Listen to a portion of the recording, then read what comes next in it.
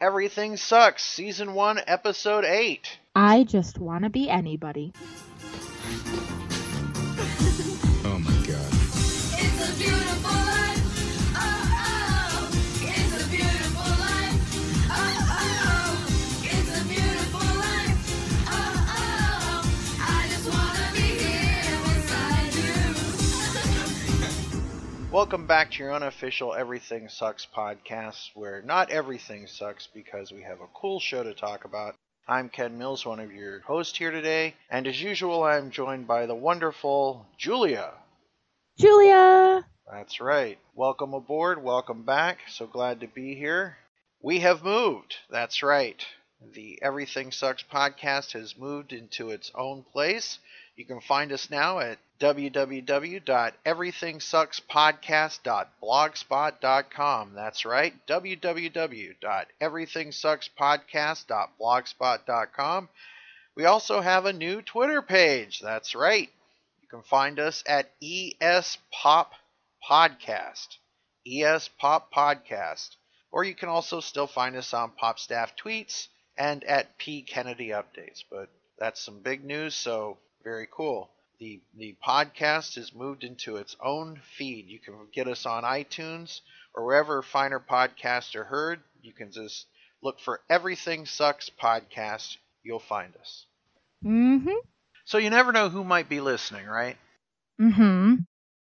We had some great response come in on the last episode, which was episode 7, like cheesecake to a fat man. And a lot of people seem to like it. And every once in a while we get a message from Michael Mohan, Mm-hmm. which is one of the creators and writers of Everything Sucks. And Yes. That's pretty darn cool, huh? I think so. So he listened to the last episode, Cheesecake to a Fat Man, episode 7 of the Everything Sucks podcast, and he dropped us a note. He said, "Hey, Ken and Julia, I just listened to your latest podcast episode, and I thought I could shed a little light on some of the things that you discussed." By the way, are you freaking as much as I am? Yes. This is pretty cool. He writes, "So when Kate pulls the posters off the wall, and the timing of all those edits coupled with the timing of the lyrics of the song, so much of the credit goes to our editor, Christian Mazzani. He's the one who brilliantly put that together. It barely changed from the very first rough cut to the final product. And it's because of his creativity and his precision, even down to the insert shot of the needle going down on the table. He digitally retimed the speed of that insert shot of her hands, so it happens exactly on the beat of the song. I love those little touches. We do too. It makes this show so cool, right?" It definitely does. And you can see how much work was put into every last detail. Mm-hmm. He goes on, because you mentioned Kate did your boy Ryder Strong wrong, right? Yes. You want to explain that? Why I said what I said? Yeah, sure. Oh. I'm just a big fan of Ryder Strong, and I don't think she should have just, ripped him off like that. But that's just me. If you're listening, I've been a fan of you literally since Boy Meets World. You're one of my favorite characters on there, so, you know. And it's great to see he's still in the business and doing a bunch of cool stuff. Michael Mohan goes on to say, "As for the poster of Ryder Strong, there's a deeper meaning behind that. Ryder is actually a super accomplished director. Mm-hmm. And has a ton of experience working with kids and teenagers. We have some mutual friends in common, and prior to the production, he took the time to sit down with me for a few hours, giving me all sorts of tips from casting to production. It was so helpful. The guy couldn't be more generous. So later, when we had to pick a handful of images to put on Kate's wall, we wanted to have a little personal nod to him." So how cool is that? I think that's amazing that he, helped them out like that. It's amazing, and it's just so neat. To me, it just speaks of how much love went into the show, right? Yeah, and it also is great just because of that whole, nod to the 90s.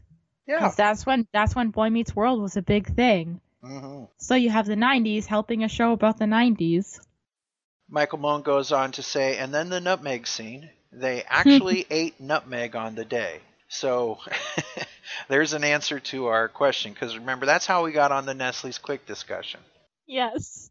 It turns out they actually ate nutmeg. Hard to believe. Mm-hmm. He goes on to say, and you should see the outtakes. And we want to, right? Yes, please release them if you can. He says there's one moment where Eli ate like way too much nutmeg and cursed Sydney for loading it up with way too much spice. This whole subplot comes from some silly college roommates that he had who ingested a ridiculous amount of nutmeg, not just once but twice in order to get high. The first time they did it, everyone just got stomach aches. The second time they did it, half of them claimed it worked. It didn't, he says in parentheses.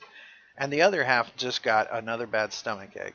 Based on that experience, I honestly think it would be very difficult to ingest so much that it would cause actual bodily harm, which is why we felt it was okay to put that in the show. So, there you go. Now you know, folks. Now you know it was actual nutmeg that they ate that day, so Mm-hmm. it's very cool. He finishes up the message by saying, thanks so much for being such a vocal fan of the show. It really means so much to us, Ken and Julia, so much more than I can articulate here. So thank you very much, and we did ask his permission before reading it on the show. So thank you, Michael Mohan. And it's great that there are so many members of the cast and crew that are listening to this show. Yeah, I agree. Whoever would have thought a tiny little unofficial Everything Sucks podcast would reach so many people, but it's great that it is. So keep tweeting, keep trying to get the show back on the air. There's still time. It can still happen, even if Yes. it's just a wrap-up movie, right? So, I would love that. yeah. Now, there's a couple things that popped up on Facebook that I want to talk about before we get into this episode. It was one of the coolest things that I've seen. It was Peyton Kennedy auditioning for the series. Armstrong Acting tweeted this, and it says, at Peyton Kennedy audition for the series lead role on Netflix, Everything Sucks. The audition was taped here at AAS with coach Robert Kennedy, and oh yeah, she booked it. And I'm going to play the audio from this clip, and you can hear Kate doing the lines that she later did in the series, and it's so cool. Let's check that out. Well, there's this one song where halfway through she just starts crying. And it's her singing and playing the piano and crying, and it's just so real. Well, there's this one song where halfway through she just starts crying, and it's her just singing and playing the piano and crying, and it's just so real. Wow. And her first album is called Little Earthquakes. You know what that means? Orgasms. She totally named an entire album after orgasms. Or at least that's what I heard. And her first album is called Little Earthquakes. You know what that means? No. Orgasms. She totally named an entire album after orgasm. Or that's what I heard. How cool is that? Very. Yeah. And one last thing before we jump back into the show. Adrian Erickson tweeted, and then Patch Dara retweeted. Everybody's retweeting it, but can't believe that we are still seeing this amazing hashtag fan art for Everything Sucks TV. And there's some really cool fan art being done. Coral.jackson.art did this really cool thing with the characters of Everything Sucks, but they don't have faces, but they have eyebrows and mouths. And then above that it's got, and I think it's going to be a long, long time, and we see a space scene above it, and that was really neat. Galar Patch, that's their Twitter name, did a really cool thing with a videotape, so it's stuck in the 90s kind of a thing. It's really neat. But the one that I really liked was by Valeria Space Vulp Space HM, and it's got this really cool drawing of what it would look like if Everything Sucks was an animated series. It's so amazing. So we will be posting that in this thread on Twitter and on Facebook and stuff like that. So it's just very, very neat. Mm-hmm. So Julia, it's time to enter into episode 8 of our commentary of Everything Sucks. And which episode are we doing today? Episode 8. I just want to be anybody. So it's time to do our walkthrough. You ready, Julia? I am. All right, Scott Pocket. Roll tape! Scott Pocket. This is a very important episode. Yes. Talk about transitions, huh? Mm-hmm. We see people doing some new things that they've never done and taking on different roles. Yes. It seems like everything that we've known up to this point is going to be shaken. Mm-hmm. Except for Stargrove. He manages to have a happy ending. That's true. Go Stargrove. Yeah. Who also is one of the executive producers of the series, in case y'all didn't know. Yes. One of the creators. Yes. So, without further ado or further ado, here we go. Scene 1. We see Oliver, Elijah Stevenson, in his room. As the camera pans towards him, we see candles, playbills of plays and musicals, as Oliver writes a note for Tyler. I love how they designed his room. Explain. Just what it looks like. Like, everybody's room is a snapshot inside their head. Very much so. And it says a lot about the show's production values that they took the time to fill up this space. You know, it could have just as easily been just him walking down the road doing what he's doing, but they take the time to let us see a peek inside of Oliver's head and his life. Yes. So, as Oliver writes a note for Tyler, he packs up his trench coat and he packs a duffel bag with books, Wonder Bread, a pic of Emmeline, headshots, and a carton of Lucky Strikes. Oliver puts on a headband Bandana. and he looks in the mirror, which cuts to a shot of Oliver rising up to the horizon with the box under his arm, a duffel bag over his shoulder, and a smoke in hand. As Oliver approaches Tyler's house, he looks down at Tyler's stepdad's red truck. The truck bed is full of garbage, empty beer cans, and construction trash. Tyler has mentioned that his stepdad is an alcoholic in a previous episode, correct? Yes. Oliver reaches the door and he kneels down to write protege on the box. He forgot to put the accent on the word, though. Yeah. Oh well. Oliver walks down the drive, leaving the box at Tyler's door. We see that the roof has a tarp and that the lawn is unkempt. And a bunch of stuff in the front yard. So if this guy is a construction worker, he's not taking care of the stuff at the actual house, right? No, he isn't. Oliver is then seen boarding a bus, and with a flick of his cigarette, he breathes out Boring Oregon one last time to conquer the world of acting. Cut to a button of the opening credits of Everything Sucks. Yes. We hear the song Leave Them All Behind playing as Oliver boards the bus. Which is very apt to what he's doing. Yes, absolutely. Again, the music choices in this show are absolutely stellar. Scene 2, we see Abby Brittle as Leslie and many others loading the AV equipment into the mini school bus. Leslie is having a bit of a struggle with that equipment. Yeah.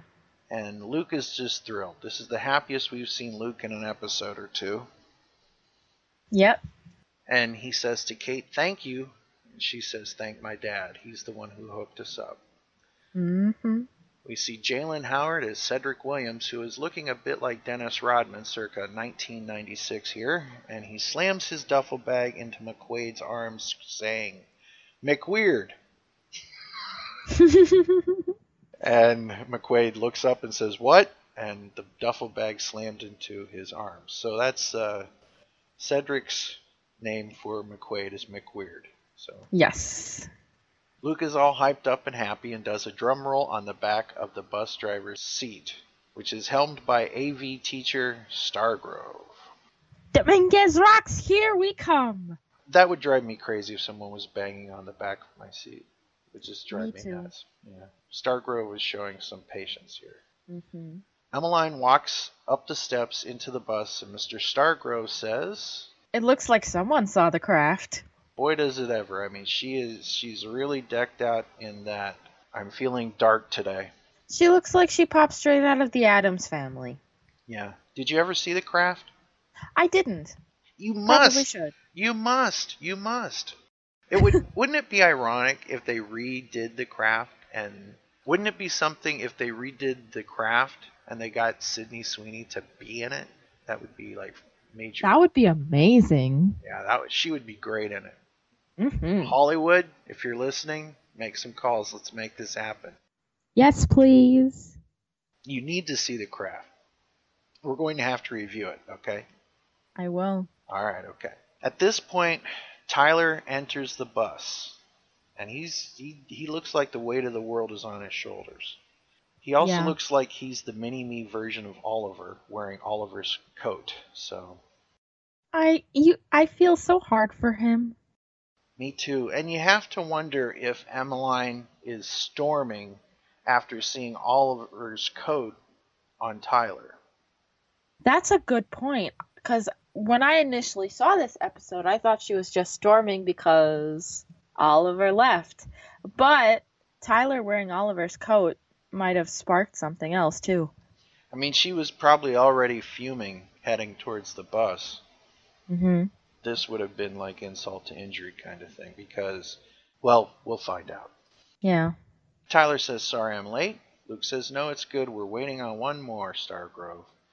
And Tyler's like, no, we're not. Yeah, we're all here. Mm-hmm. Quaid says, Tyler, why are you wearing Oliver's trench coat? And so then Tyler begins to talk about everything. yeah. Tyler says, so don't shoot the messenger. Sheepishly. Scene 3, we see the bus pulling out of the school parking lot as Luke screams. He what? Yeah. And he's reading the note that was given to Tyler by Oliver. Yeah. And here's what the note said. Dear Tyler, New York calls. One day, like me, you'll soar. Luke screams as he tears up the note. I don't think he should have torn that up, because I think that might have been a prized possession of Tyler's. It was not Luke's to tear up. Definitely not. This would be the equivalent of Tyler erasing Luke's videotapes of his dad. Yeah. This meant something to Tyler.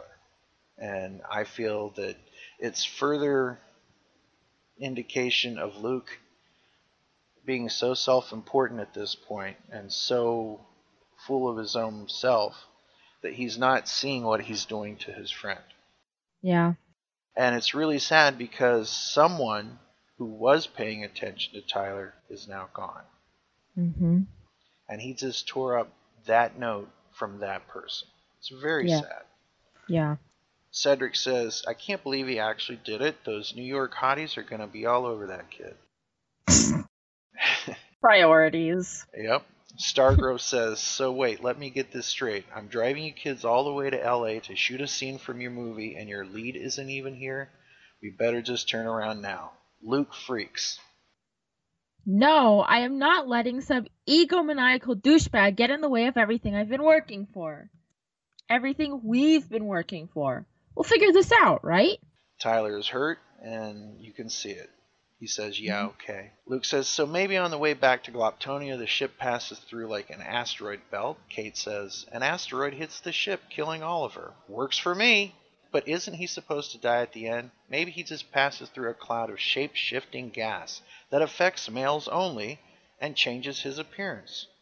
That could work. So when the ship lands, Blorg is no longer played by Oliver, but instead played by, at which point Stargrove says, fine, I'll do it, but I get a page 1 rewrite and a sole credit. Tyler says it first. He says, I'll do it. Oliver gave me his coat. That means something. Yes. And Cedric mentions that you are already in the movie, homeboy. You can't remember your lines as it is. Tyler says, I know my lines, Dennis Rodman. At which point McQuaid, surprisingly, says... I'll do it. He also says, I mean, yeah, I haven't been in the film yet. and my acting is probably garb, one of his favorite slang words to use. Yep. But maybe that will provide a new layer of humor. I mean, I'm the only logical choice. So McQuaid, using the logic of Spock, mentions he is the only logical choice, and everyone agrees. Yeah. Plus, he also really wants to kiss Emmeline. So. I hadn't noticed. I don't think anyone did by this point. Yeah. Everyone agrees, and Luke says, all right, McQuaid, way to step up. This is going to be great. listening to the wheels of the bus go round and round, says, "Did anyone bring any music?" Cedric says, "You do know you have a kissing scene with Emmeline, right?" McQuaid says, "Oh, I am aware of that." I love the way you read that. Well, I was channeling McQuaid. You did a very good job. Thank you. At which point we hear and see Leslie pick up the cassette and say, Sweet! Ace of Base! I've always wanted to do that. "Well, you just did." Star of Grove, what? No, no. Oh my god. It's a beautiful life. Oh, oh, it's a beautiful life. And now we see the scene that is present in our opening credits of our podcast. Yes, one of my favorite moments as well. The travel dance montage. Leslie starts dancing, and she kind of makes moves on Tyler. She's like dancing towards him, and then she dances towards Luke a little bit, but she's really concentrated on Tyler. Mm-hmm. Luke jams back. Kate notices Emmeline, who is in revulsion at the good time that is happening. Cedric does the robot. McQuaid looks at everyone like they've grown another head, and Tyler squeaks as he sings "It's a Beautiful Life." What a great fun scene. Mm-hmm. And it's weird because the song, again, the words, so full of hope and talking about what a great life this is, and they're headed out into something really cool. And as they head towards the desert with this music playing over and over again, Stargrove stares ahead in anger. Mm-hmm. We had Oasis say "Don't look back" in anger, and now we have Stargrove looking forward in anger. So, Yeah. And we have Emmeline sitting in the back, brooding. yes. Scene 4, we see the bus pull into the motel, Mm-hmm. and then we see into the boys' room. It seems like the girls have a room and the boys have a room. Yes. And Luke, McQuaid, and Tyler are talking about the film as it pans up to the window. So we're actually looking into the room through the window. Mhm. McQuaid is running dialogue. Tyler cracks a joke. Yeah. And Luke is not having it and sends Tyler on a busy mission. He says, "Go grab us some sodas, please. The change is in my bag. Thank you." Tyler sighs, leaves the room, and McQuaid says, "Luke, can we talk about the kiss? How passionate should it be on a scale of 1 to 10? I think we really need to sell it." Yeah. Priorities. And Luke says, "Wait a minute. This is your first kiss, isn't it?" Yes, your point? Dude, you know it's going to be on tape forever. You could show it to your kids one day, if you want to." Great. And we see Tyler shut the door behind him and walk past the window. And this is a neat scene that we're going to see kind of replicated later, where they pass windows and pass one another by. It's like a really neat moving scene. I feel so bad for Tyler.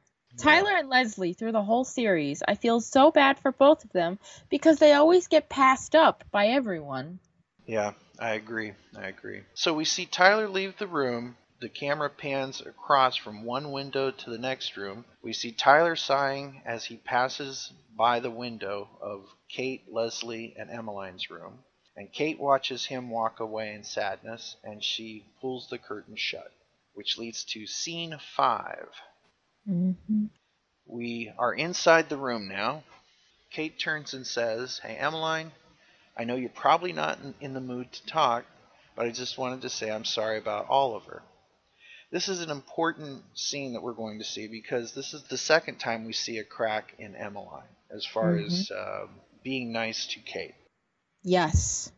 So why don't you walk us through this scene? So Emmeline is standing at the mirror. She's taking off her lipstick, which is important to the scene because it's like she's taking off the brooding mask that she had earlier. It could be representational of the fact that she's starting to show us her true self, because this scene is really vulnerable. This is the first time we see Emmeline with her hair back, and she's not putting on airs. This is all natural. Yep. This is the real her, or the closest we're going to get to it for a while. Yeah. And Kate begins to talk about how she thinks that someone who would just leave Emmeline like that wasn't worth it to begin with. At which point Emmeline asks Kate, how does she do it? Yeah. Kate says, do what? Emmeline says, it's like so easy for you. I'm not sure I know what you're referring to, says Kate. Emmeline says, you just exist. You don't have to be anything for anybody. Mm-hmm. This is definitely Emmeline. She's showing her true self here. She's admitting to the fact that she can't seem to be herself all the time. Right. And you gotta be yourself, folks. Mm-hmm. So Kate asks if that is a good thing, that you just can be yourself and don't have to be anybody. Emmeline says, of course it is. For me, I've always just been Oliver's girlfriend, psycho chick. Yeah. I love the camera work here because it does a slow pan into Emmeline and then cuts back to Kate, who's reacting to the way Emmeline is emoting. And it's really cool. Emmeline says, now that he's gone, it's like, what am I even doing? I like the attention, I'm not going to lie. But I think deep down I just wanted his attention. We see Kate, and she's looking at Emmeline.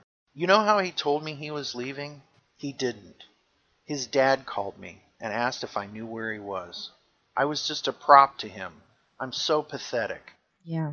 Kate says, no, you're the opposite of pathetic. You're funny, you're confident. You're a way better actor than he ever was. Emmeline says it's true. Emmeline gets up and sits on Kate's bed. Why are you being so nice to me? I was a total bitch to you. Kate says, yeah, why were you so mean to me? Emmeline says, I don't know, maybe I was a little bit jealous. Kate says, of me? Yes. You're so cool and you don't even try. It's annoying. I'm not cool. Yes, you are. No, I'm not. And they go back and forth like that. Yeah. You're cooler for thinking that you aren't. It's really cute. They both giggle, and Emmeline lays back on the bed. Kate joins her, and they look into each other's eyes. Kate says, I think you're the most sexy and attractive person I've ever met in my entire life. This, it really shocks Emmeline that she says this. Definitely. And it's also being said at a time when she's not made up, running around with a lollipop and sunglasses and just larger than life when she's alone and fragile. Yep. And very, very stripped down. Emmeline says, you really think so? Kate says, I think you're perfect. Emmeline leans in to kiss Kate when the door bursts open. Hi, Leslie. And we hear Leslie scream, disgusting! And you don't know whether she's seen them or not, but it turns out that she hadn't. But that was the fear that they had, right? God, yeah. This also vaguely reminds me of that scene in Lizzie McGuire where Lizzie and Gordo are right about to kiss, and then Lizzie's dad pops in. Lizzie, you're missing the lobster eating competition. So Leslie screams, disgusting! I found my retainer on the floor of the bus. The bus! My teeth are going to be crooked forever. So, what's crack-a-lackin'? Leslie disrupts everything that was going to happen. Pretty much. One thing I want to point out, Oliver doesn't really think about Emmeline as a prop, though. I honestly think that he was kind of afraid to confront her. I think so too. And you can tell that she means more to him than just a prop because he took a photo of her Exactly. with him in his duffel bag. He wouldn't have done that otherwise. That's true. He would have been on to other things and other people. So, Scene 6. We see the bus driving through the desert as It's a Beautiful Life plays for the 7,037th time. The bus stops, and the students and the aliens step out of it into this wonderful vision known as Dominguez Rocks. McQuaid and Emmeline are in full blue costumes. Yep. Luke says, we're here, unreal. And everybody just kind of soaks it in that they're actually seeing this amazing thing. After a breath, all right, guys, let's unload. And then we see a montage of setting up equipment, testing things, getting shots right. McQuaid corners Luke and tries out a line. How's this? Why did you come here, you mortal fool? And Luke says, dude, your breath, it's like, find some Banaka stat. Where am I going to find Banaka, McQuaid says. So we see them rolling tape, and Luke says, "Roll camera, rolling, scene 21, Guatemala, take one." At this point, they're ready to shoot, and they are interrupted by a park ranger, a female park ranger, who informs them Yes. that, "Hey, what are you kids doing? You need a permit to film here." Luke, thinking fast on his feet, says, "Totally random question, but do you have any skin allergies?" We cut to the next scene. We see the park ranger covered in blue makeup with the wig on and the space outfit, screaming, "Oh, you foolish human! You shall feel the wrath of Commander Blorg!" Cut! How was it? "Oh, that was great. You sure I can do it again?" "Why toy with perfection? Great. Wonderful." So they got her involved in the filming, and she's going to let the filming continue. Yes. So they're getting ready, and Luke directs them, and he says, "Give me Pacino, give me De Niro." At which Yes. point McQuaid says, "Get him," and he said, "Dude, that's Christopher Walken." And we hear the song "Connection" by Elastica. Mm-hmm. Great song, great song. A connection is made. So scene 7, the big kiss scene. Dun da da da. No pressure, huh? No pressure. And we see the scene between Emmeline and Kate where Kate is working on Emmeline's makeup. Mm-hmm. And doesn't Emmeline put the blue on her? Like Yes, blue, she yeah. does. She gives her little stripes on each, like cat Mhm. whiskers kind of a thing, but two stripes underneath the eye. And we also get to see the glorious Leslie use her boom as a guitar. Yes. I love her. I do too. Luke calls for action.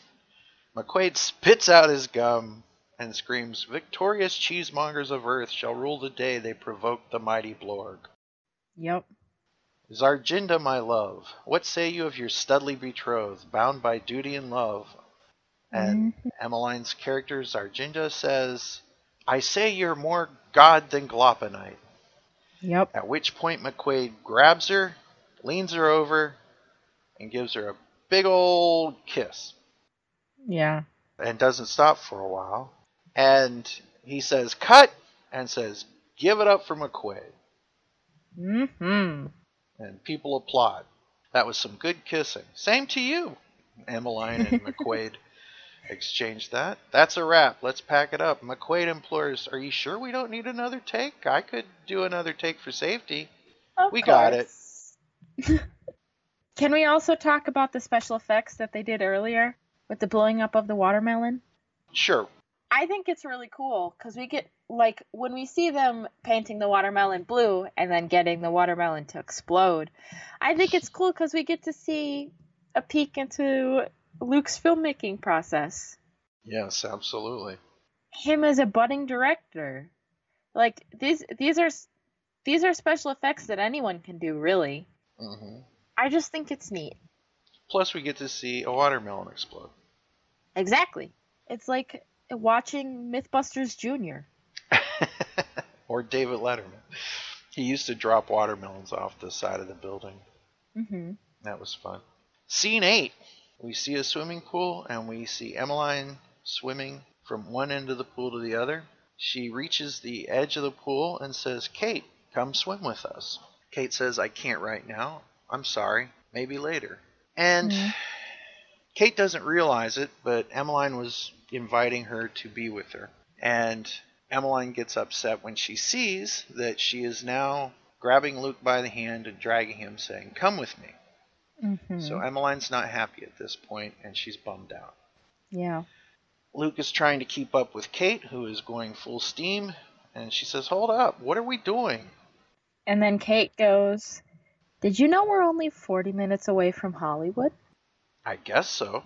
She says, Up for a little covert operation, she says as she jingles the keys. Luke says, "Badass." And we see Kate driving the bus away with Luke in it.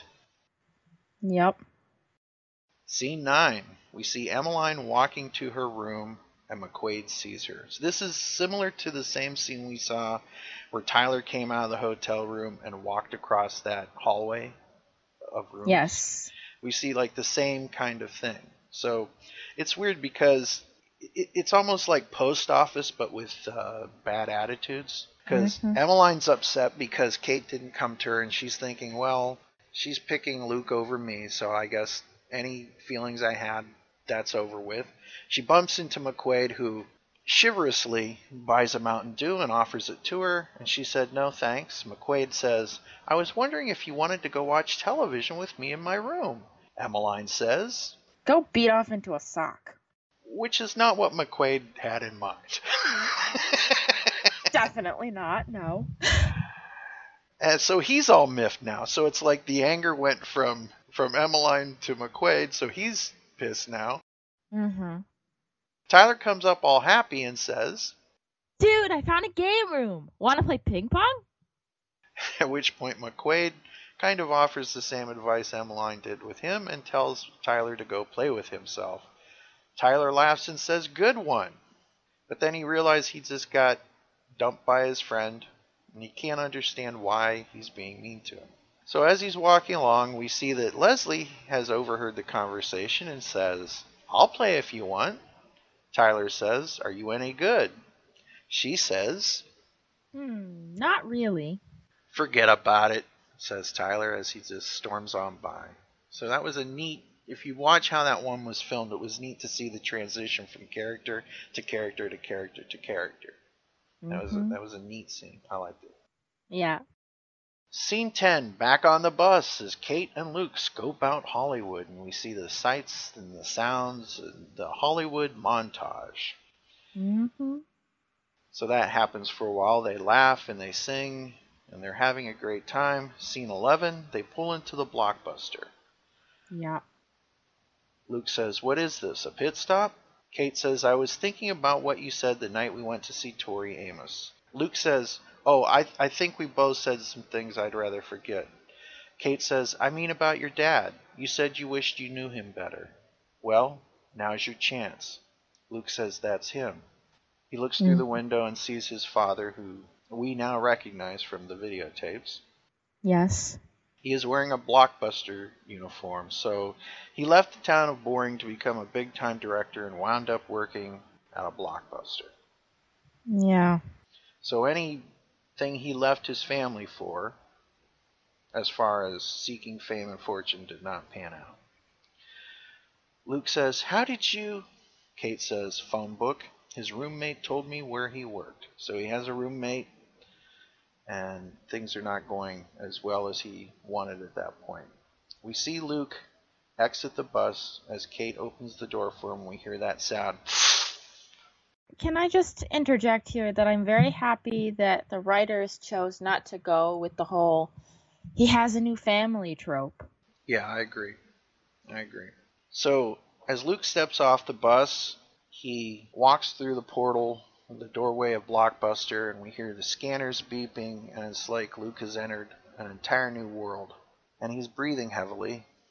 Oh, okay.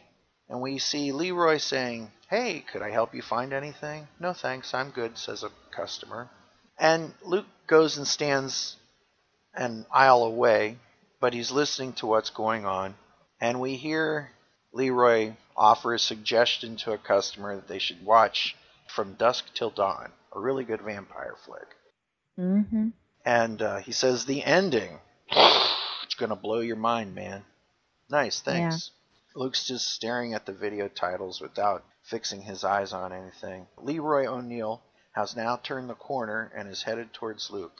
And he says, hey, little man, you need some help? You looking for something in particular? And Luke says no and just hauls ass. Yeah. And we see Leroy O'Neill squinting, trying to understand what just happened. And he looks out the window and he sees this kid get on a bus. And you can almost see that he's like thinking, that looks a lot like my kid. That's his moment of realization. Yeah, we actually see it happen. Scene 12, Luke leaves the store in frustration and beelines back to the bus. Yeah. Doesn't even talk to her. He just slams himself down in the seat, Kate screams, "What happened?" He yells back, "Drive." She says, "Are you okay?" "Just drive."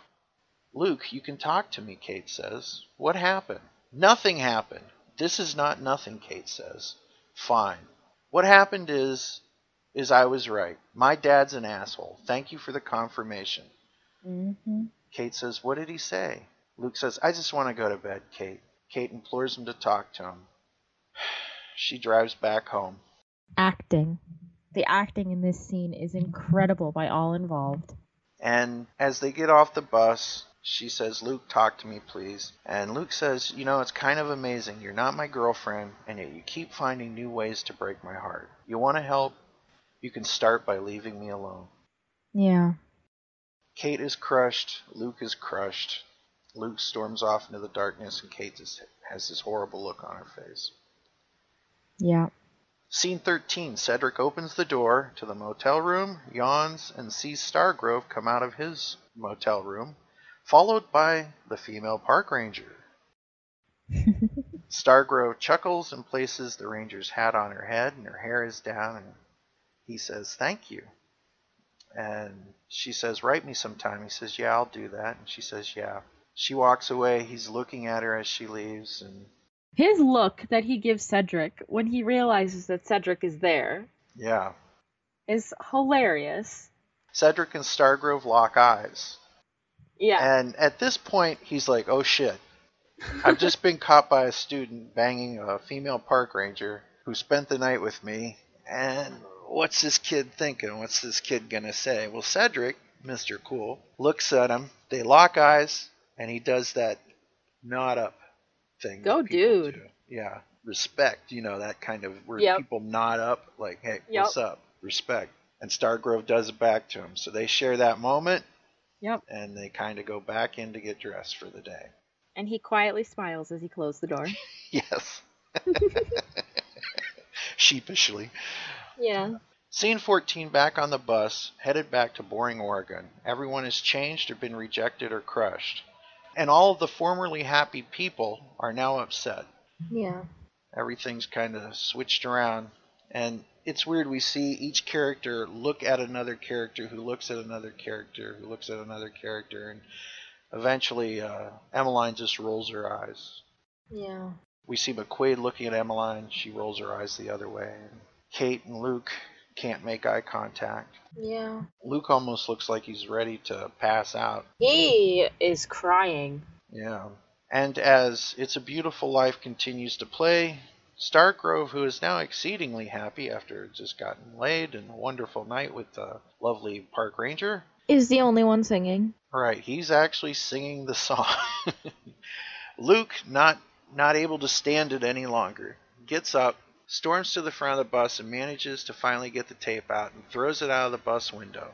The tape hits the ground as we see the bus trail back to Boring, Oregon, as the credits fill the screen.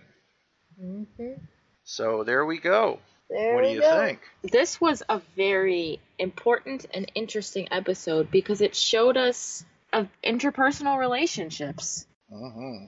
So, how many corn dogs do we give this one? 5 out of 5 for me. 5 out of 5 corn dogs it is for me, and 5 busted watermelons as well. And 5 Stargrove smiles. Those got to count for something. Yes, they do. Yeah. We're going to play a song from this episode. And I know the thing to do would be to pick It's a Beautiful Life, but I can't do that. We've heard it like 9,000 times already, right? So Especially if you've been listening to this podcast. You've Yeah. been hearing it every time you listen to an episode. So I'm going to play a really cool song by Elastica. And the song is called Connection. And now we're listening to Connection by Elastica. Such a cool DJ voice you have. Thank you.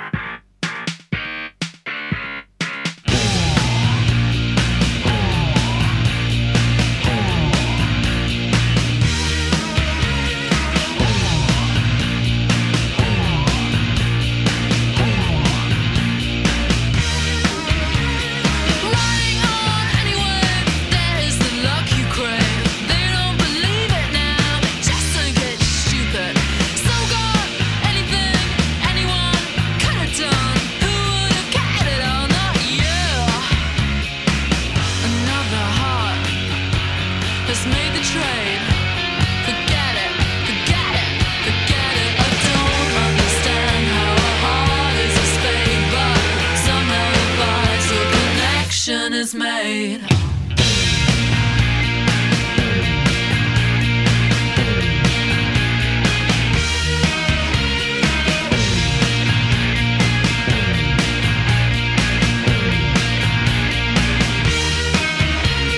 Running on anything, anything's good enough.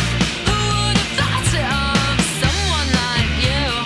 Just as they brought me round, now that they brought you down. Roundabout and roundabout, who wants a life anyway? Another heart has made the grave. Forget it, forget it, forget it. I don't understand how the last card is played, but somehow the vital connection is made.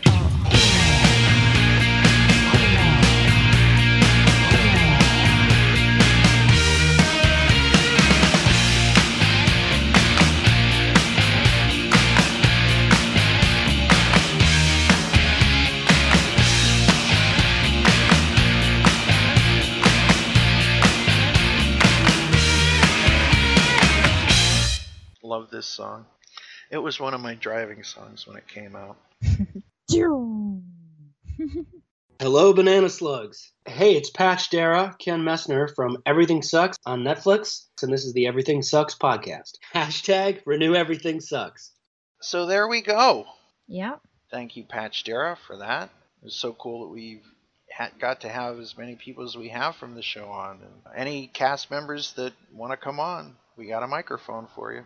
And a complimentary corn dog, right? And a complimentary corn dog, Yeah, so come of course. on. So this episode, what are some of the thoughts that you have? What does this episode, where does it leave you as a viewer? For me, this episode was a testament to how great the show was, because the writing and the very careful choice of camera angles, like the storytelling in the show is just beyond fantastic. They do a really, really good job with it. And I don't know, for me as a viewer, I enjoyed it, and it leaves me wanting to find out more about each of the characters' personal lives outside of who they are together, you know? Exactly. It seems like at this point, the only happy love connection we're having is Sherry and Ken. Mm-hmm. And that's on the down low for now. Yeah. So notice we didn't have Ken Messner nor Sherry O'Neill on this episode. Nope, it was a kid-centric episode. Yeah. Except for Stargrove and his Well, park ranger yes. dalliances. Yes. So, do you have any, you want to check the Twitterverse? Do we have anything going on in Let's the check world the of Twitter? Twitterverse. Let's do it. Sure. Let's dial up. Try to get online here, and we're going to play that funky sound of the dial up. Any minute now. Takes a second. And we're going to contact with one of our banana slugs.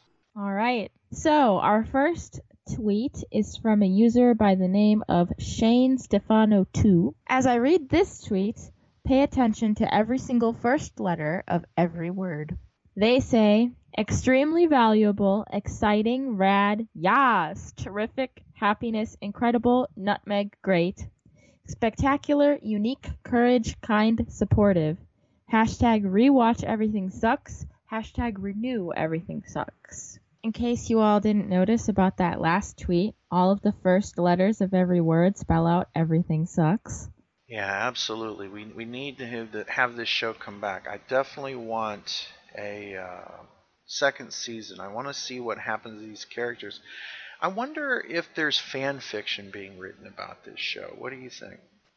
Good question. I actually haven't looked that up yet. I will have to check the fanfiction.net website, and I'll have to check AO3. I remember the first time I ever saw any fan fiction kind of stuff, it was back in the early 80s. I was at a comic book convention that was also a / Star Wars / Star Trek convention. I'm going to one of those in a few weeks. Oh, wow. So I remember there was this guy that had a pile of like Star Trek scripts that were not actually Star Trek script, or things written by fans, Mhm. right? And he said, "Oh yeah, this is stuff that fans have made up, that they've written the further adventures of Captain Kirk and everything." And then there was this other pile, and I picked it up, and it was Slash fan fiction. Oh man. And the dude says, "You might not want to check that out." And I didn't know what it was. Yeah. So that was back in the early '80s. And I've seen fan fiction for everything from Batman to the Monkees to pretty much every property has some sort of fan fiction. So if you're doing fan fiction, let us know on Twitter. There's that whole like the rules of the internet. I Mhm. think one of the rules of the internet should be if it exists, there's probably fan fiction about it. Mhm. What All else right. is out there? This is from user at renew_every_sucks. SUX. They say, Everything Sucks has been canceled, and I'm so mad, especially because it's so important to the LGBT plus community, especially lesbian teenagers. They had the representation they needed, and now that's been taken away. #renew everything sucks. That's true, but it's also true about everything. I just wanted to see all of these characters come back. I wanted Yes. everything.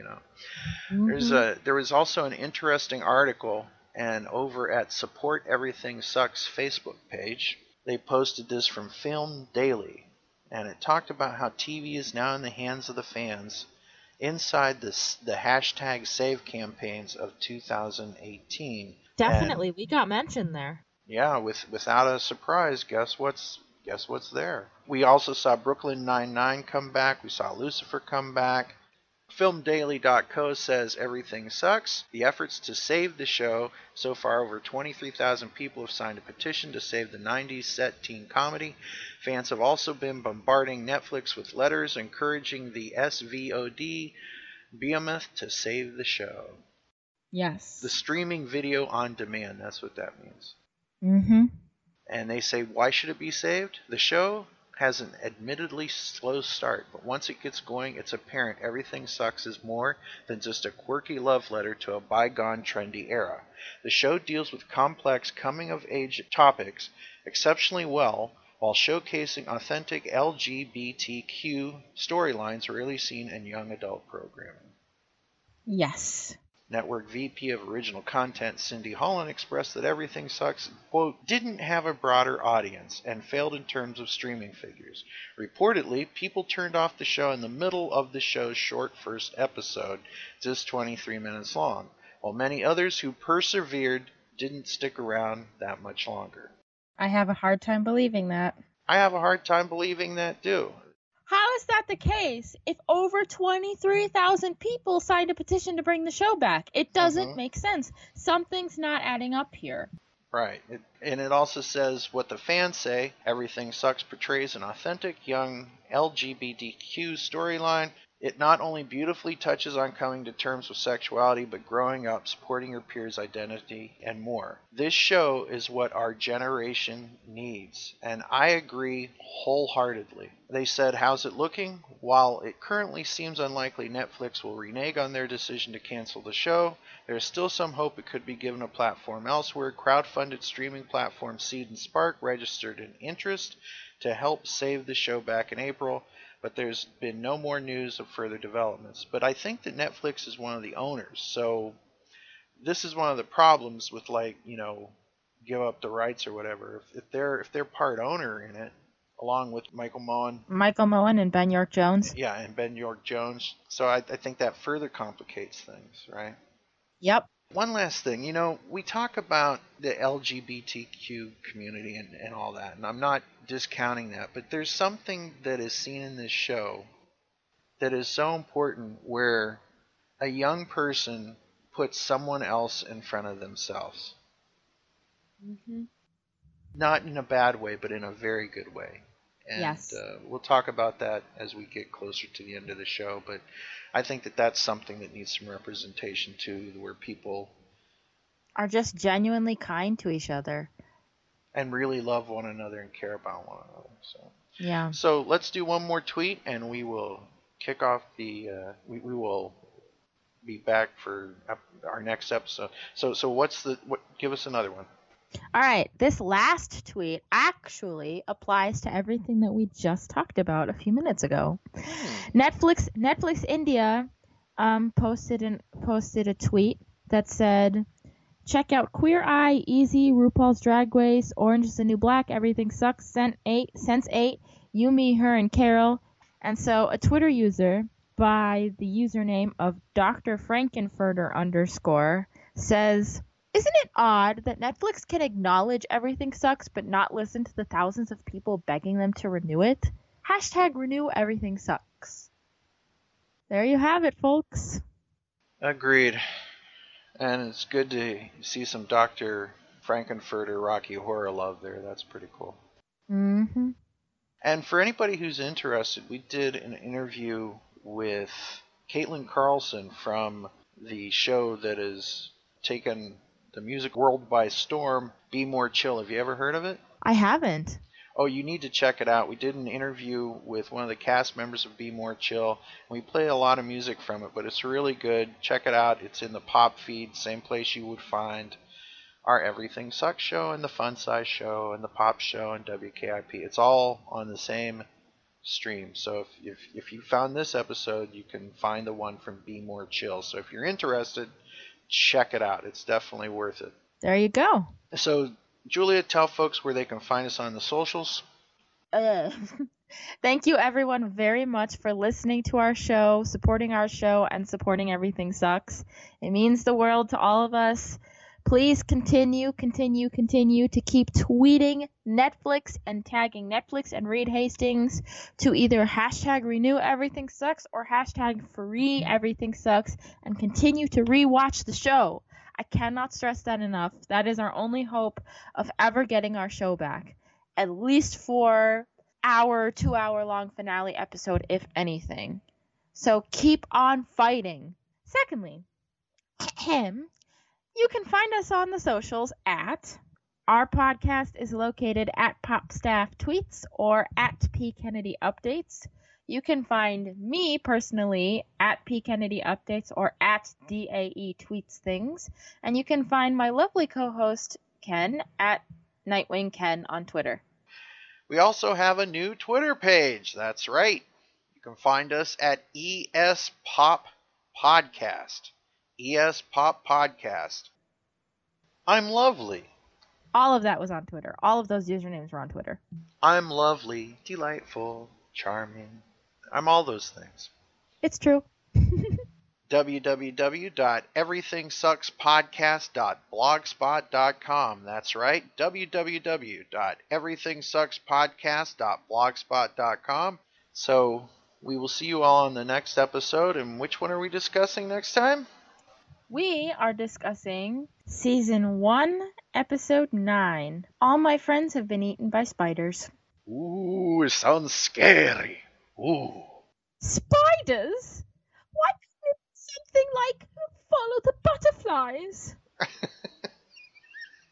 Right here on Monster Horror Theater. Ow! No, it's not a horror film. It's That was beautiful. My friends have been eaten by spiders, so that sounds like fun. We'll hear what it's like when McQuaid has to deal with the realization that someone told him to beat off into a sock. So. Yes. Oh, God. You know that's a real thing, by the way, don't you? Beating off into a sock? Yep. Yes, I'm very well aware. How are you? The internet is a magical place. So until next time, we will see you all on the next unofficial episode. Yeah, on the next episode of the unofficial Everything Sucks podcast. Tell a friend, post on Twitter, hashtag save everything sucks. Hashtag see you. renew everything sucks. Yeah. Hashtag free everything sucks. Any one of those. Hashtag I really love everything sucks, which is really probably not too useful, but I like it anyway. Bye. Bye. Banana slug. There we go. And that's our show. Our podcast is an online, non-profit audio fanzine made for fans of the Netflix original series Everything Sucks by fans of the Netflix original series Everything Sucks. Any samples of music or TV heard here remain the property of their owners. Our show is not affiliated with Netflix or Everything Sucks, and opinions heard here belong to the people who express them and may not reflect the views of our staff. If you like something you heard, buy it or subscribe to it today. If you enjoy the show, like us on Facebook or Twitter and rate us on iTunes. Thanks for listening. And until next time, I'm your announcer, Christine Wolf, saying remember, hashtag renew everything sucks. Hashtag save banana slug.